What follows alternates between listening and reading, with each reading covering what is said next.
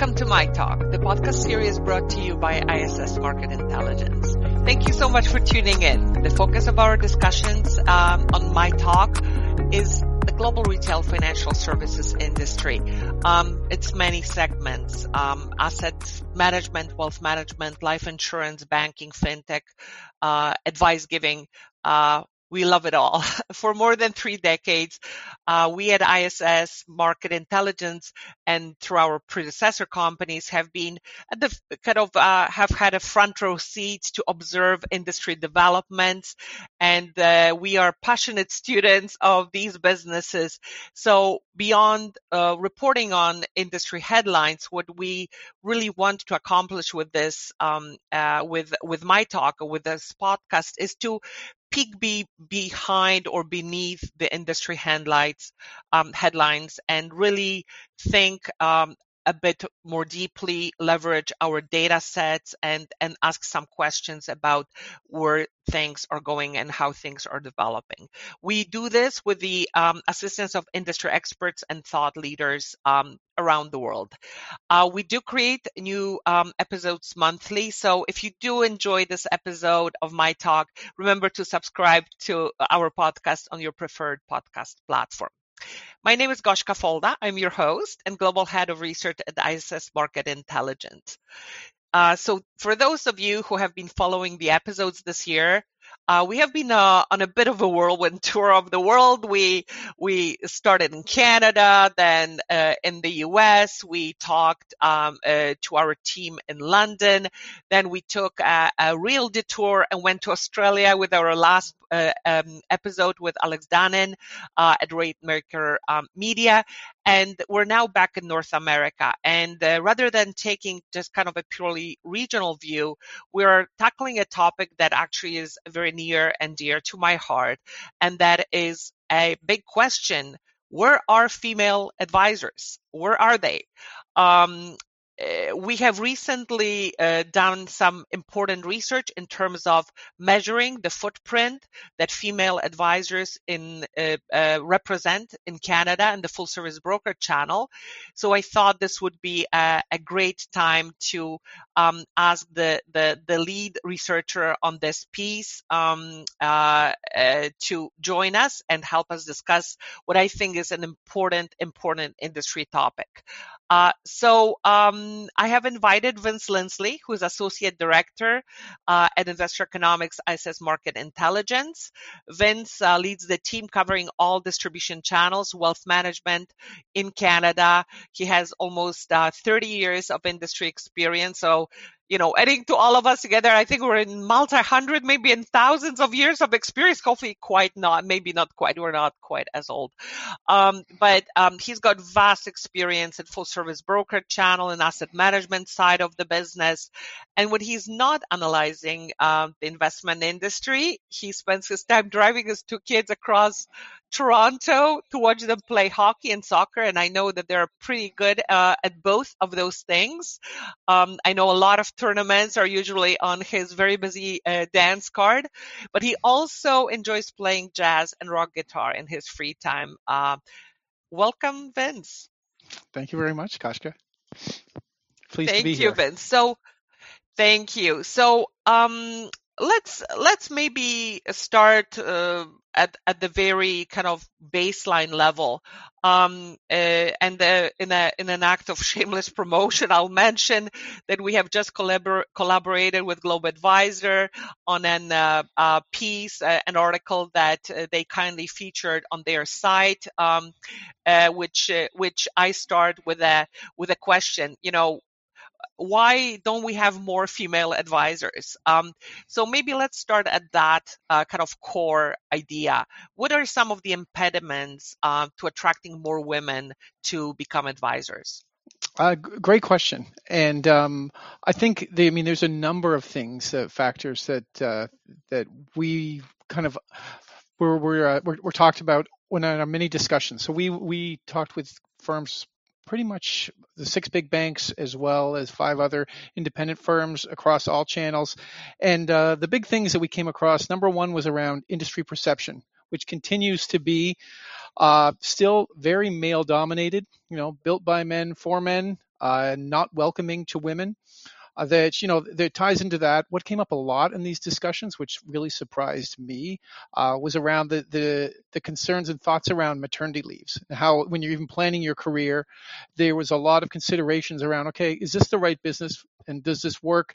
And especially when we're talking around a direct drive model and building a business, and especially one that's very competitive, that came up a lot. So basically the compensation in the grid format. And I would say a lack of awareness, even especially for a lot of younger women. That was one of the big themes that came up, that people didn't realize this was a career. You think about a lot of other things like real estate, for example.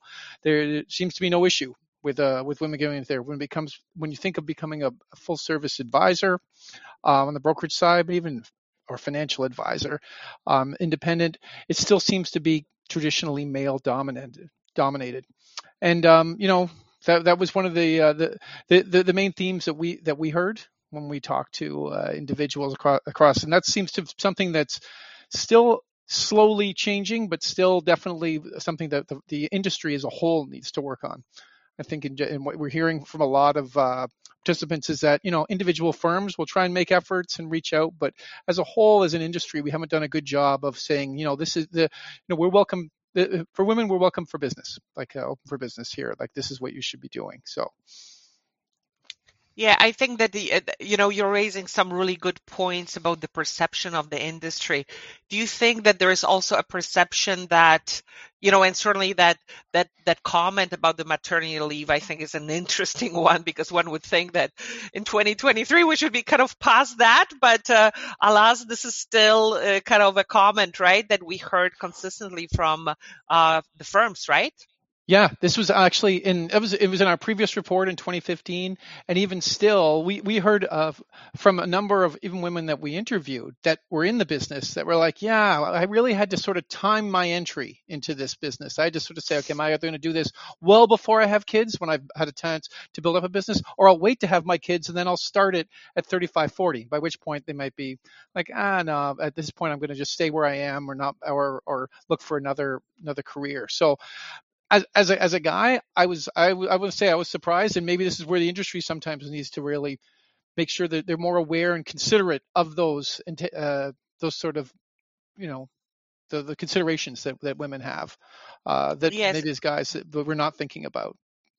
Yeah, and I think your point is well taken. But the other point that you made, which I find, um, I'm really thinking it's important. It's also the awareness, the general lack of awareness that Yeah. there are really good opportunities for women Yeah. with the right,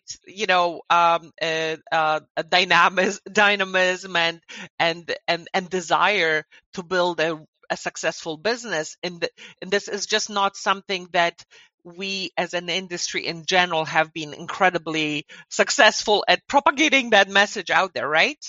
No, I would agree. I mean, we when we were talking to participants, the whole idea, or the movie Wolf of Wall Street came up, which I think is not reflective at all of the industry, but there was obviously an element to that, certainly back in the 90s, and not to say that people still sort of lean on as a perception, and the fact that it's been male dominated, and there was a lot of even when you looked at even leadership, not just advisors, it was male dominated, and the feedback we heard from different people was, as a woman going into that environment, just even coming in for an interview, looking around going, I'm not sure if I'm going to fit in here. And that's why I think the industry has made a lot of efforts to change that. Certainly, one of the things that we came across was around the number of branch managers that has been increased substantially since our previous report. I think we've seen about 100% increase in that number, up to about 30%, whereas before, especially the big six, it was around 11% branch managers. And now, so I think it's changing. So I think it's steps like that they're realizing, okay, we've got to take more than just trying to actively recruit. What else can we do around the branch environment to sort of cater to and attract more women into the field? Yeah, so I think that the encouraging part of the research that you just mentioned, so there is some progress. Can you just kind of maybe give us some facts about, I think you mentioned the women and branch managers, so that's up to 30%, which is Yeah. up from what, 15%, right? Or was it, or Yeah. something like It that, was about right? 15, and and actually, surprisingly, on the big six, it was underrepresented. But they've obviously made a lot of efforts over the last 7 Hmm. years since we did our previous report Hmm. to promote and hire a lot more women into the branch network. The things that I mean, I remember working in the brokerage industry in the 90s, and where I was in a branch and we were trying, the branch manager remember at the time saying, okay, we need to recruit more women. He was just having a hard time. And I feel like they were kind of like, we don't know what else to do. So, which obviously over time, there's been some learnings. So branch managers being one, awareness. They're trying to make more efforts at a university level. Like let's go and go to these programs or go to these schools, recruit. Now we know that a lot of advisors aren't recruited directly out of university, but it's more around just raising awareness that there are opportunities that there, and that could lead to, hey, maybe not necessarily becoming a full service brokerage advisor right away, but maybe working in financial services to begin with. Who knows? Maybe becoming a branch, working at one of the banks potentially, and then deciding to make the move. That's one of the things we've heard firms starting programs around buying books, financing, making it easier for women and men to start in this business, which has become a lot harder over the last certainly 10 years and 20 years from what it was previously, as well as teaming. Ideas around, okay, maybe we can bring women into advisor teams, existing teams, or promote. One of the individuals, a former IA that I spoke to, said, I'm amazed like the amount of qualified and capable associates that are already within branches, and we already know that associates are predominantly women, and doing a lot of the roles of an advisor, just they've never really been tapped into. And I don't know if that's maybe some of them never felt, oh, I can really make that step forward because it's male dominated, or the organizations just haven't done a great job of promoting and saying, hey, there's an opportunity for you here, instead of potentially saying, hey, you're good at this, let's leave you here, and maybe no, we don't need to worry about it. But now they are actively trying to do this, and I would say one of the positive signs, just the fact when we started this research, the amount of firms that were eager to get on board and wanted to know and question and give us information, and just obviously are very motivated to do all this. And we know part of that is driven by the fact there's an estimated $4 trillion in wealth that women are going to set to inherit, and as women live longer, typically marry younger, so there's going to be a lot of women as their husbands pass on that are going to be suddenly in control of the finances. And we also know that other stats show us about 70% of those women, if they may be leaving their current advisor, especially one that maybe not has paid as much attention to them. So I think firms are recognizing the risks and saying, okay, we got to prepare ourselves for that. One of the other things that came up, which was interesting, and not just tied to women, but just diversity in general, I think they said, well, we've got to have teams that are reflective of our changing clientele. So we've just got to make sure that we have not just the same thing over across all of our, typical what we normally see, traditional white male advisor. They're like, okay, we've got to have different diversity, greater diversity across all of the our channel. So that was something like that we saw that obviously they're aware of. Sometimes it's hard to get there, certainly quickly. So I think that's just one of the challenges. I think sometimes that's really what it is. It's really around how fast and how dramatic of a change can you make. So that's what we're hearing a lot in our discussions. Yes, I think that's very interesting, and I think you raised the important topic of the kind of overall demographic makeup of the Canadian population, which also has something to do with the demographics of advisors, which we know it's aging. So maybe there is also a moment in the next 5 to 10 years where some of those older advisors kind of sail into the retirement sunset, and then actually the female associates are going to step into the role. So we hope, and then you connected that. I think that's a powerful point. It doesn't always go that a female investor has to be serviced by a female advisor. No. There's nothing to say that, but I think there is, the comments that I have also heard and that the team has shared with me is that certainly there are, female investors do not want a replica of the male head of household relationship. They want to be considered, as fully capable and maybe with divergent needs. And the last point that I thought that was important to make is that, of course, and you mentioned the fact that marriages are established later. Well, it is the fact that Canadian society is powerfully becoming a single person household society. So there are many, many more single person households for a lot longer and sometimes for life. And because of that, I think the offer to female investors is of critical importance. Yes, and I think that's what we're hearing as well from all the firms.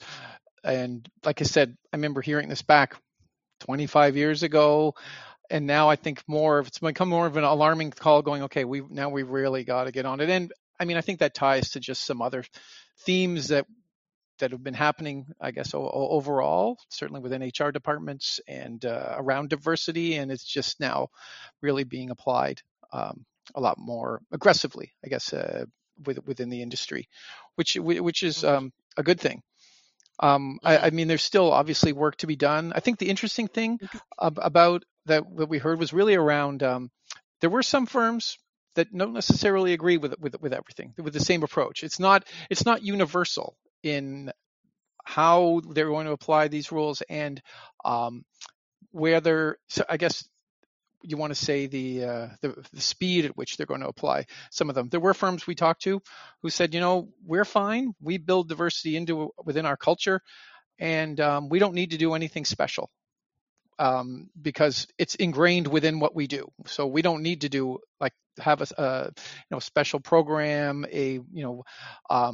whether you want to call it a mentorship group or any initiatives to buy books, which was interesting because they looked at it almost as a competitive advantage because they said some of those firms are just still living in the dark ages. So we don't want to share with them. This is going to work for us. And so naturally, and one of those firms actually had much higher rates than the average. So, it was working for them.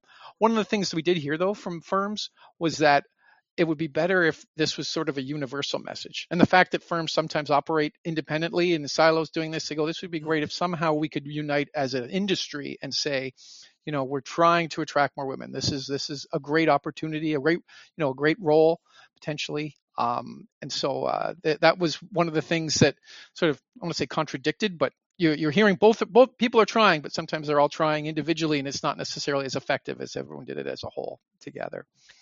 I think that's a really powerful thought because, and hopefully, we do try with our research also to serve the greater society good, and hopefully part of this research will help firms almost align in just kind of evaluating where we are. So let's get to that point. Can you tell us what progress in terms of the component? You talked a little bit about the branch advisors, but so women in some leadership positions within the full service brokerage industry in Canada. But what about kind of frontline advisors? What's that percentage? Sure. How much that has changed, and what do you think are the targets and what's realistic? Great question. Overall, so when we did our previous report back in 2015, it was around 15%. The number of percentage of women that were in that were advisors. I think it was something like 14.7, rounded up to 15. Now we're slightly over 18, so 18.2. So you would say a very modest increase of about 3%. And what the way we look at that is that success? Is that not success? I think you have to couple that. I mean, it obviously is kind of marginal. I'm sure most firms, that we've talked to would love to see much higher numbers than that. We saw targets when we were speaking to firms, they ranged. So some were saying realistically, we're looking at 25 to 30 over the next 10 years. Some were much more aggressive and said we're going to get to 50 in 5 years. I think that is quite aggressive. I think that the reality is just with the turnover that happens in the industry. Funny enough, one of the comments we heard was that a lot of the men in the business tend not to retire that early. They still stay within the business and don't pass it on. There are many advisors they talked about in their 70s and 80s that were still coming in and still hadn't fully given on their books. So those are the things that I think. Well, it might take longer than we think, but with that said, I think realistically, I think we're on pace for around 23%, 25, but maybe with a few more initiatives, I guess, if you want to say, if firms maybe adopt some of these programs around helping younger and newer advisors build books, and maybe even do some more teaming, trying to make sure we have diverse and representative teams, that can probably go up to 30, 40. 50 may be a challenge, at least in the short term. But when we look at when we look at businesses, I'm going to say similar type roles, like in real estate, if you're a real estate agent, that's over 60%. Oh, wow. Yeah, women. And so that's why, funny enough, when people talk about the role, we used to hear, oh, well, maybe because it's a sales job, women aren't interested in it. But when we look at different roles that, like I said, whether you're a financial advisor within a bank, which is not necessarily pure commission driven, that's, over about parity there. And then with real estate, you have about 60%. So I don't think that's necessarily determined. What we did hear from people was that real estate offers, I guess, some of the flexibility. And maybe this is something about raising awareness, because I think they think, oh, even if I decide I want to have children, I can still work around that as a real estate agent and book appointments at night or around times. Full service brokerage is more of a 9 to 5 gig, which, as we're hearing, there's actually a lot more flexibility than people think within the channel, especially since the pandemic and working remotely. And so there's a lot of things now that have been changing that we just need to increase the amount of awareness on there. So. Well, Vince, thank you. This is, clearly an important topic. And what you just mentioned, that once the business is established, there's great flexibility. It's a great career. Having had the great pleasure to meet a lot of, and you and I have met many different female advisors, extremely successful, and with great careers and great insights and contributing to society at large, to their communities and to their own businesses. I agree with you. This is a career that many females should take a look at, and we need to work together as an industry, as industry observers. We will support the industry in bringing these messages to the broader public, and certainly to young women and women looking for a second career and doing something different. Certainly something very important. And to your point, you mentioned advisors not retiring until they're in their 80s. I feel I'm going to be like one of those, students of the business, still in my 80s, noodling on the topics about the financial services business, but alas, people will probably say, like, go away. So Vince, listen, thank you so much. This was really exciting research. Again, very close to my heart, and I know the hundreds of hours that your team has compiled in terms of interviewing various industry players, and kind of organizations that are supportive of this topic. Thank you very much, Vince, for that. Oh, you're welcome. And if I can summarize in one sentence, which I like to do, is like girl power, and we need more women in this business. It's an important topic. We will have to continue to monitor that in a future episode. And you also mentioned the bigger topic of the diversity and inclusion. I think a huge important thing as we think about how the investor audience is changing, very diverse, ethnically and gender wise, and we need to make sure that over time the advisor community resembles that very diverse demographic mosaic that is Canada itself. So that is a wrap for us in July. In our next episode, we will have a great and illustrious industry guest from the U.S. So please join us for that episode in August. As always, I encourage every one of you listening to this podcast to ping us about ideas on topics that you would like to learn more about and would like for us to tackle in future episodes. In the meantime, thank you for listening. And on behalf of IRSS Market Intelligence, I wish you a great remainder of the summer. Let's hope that it lasts as long as it possibly can, because we all love summer. Thank you, everyone. Thank you.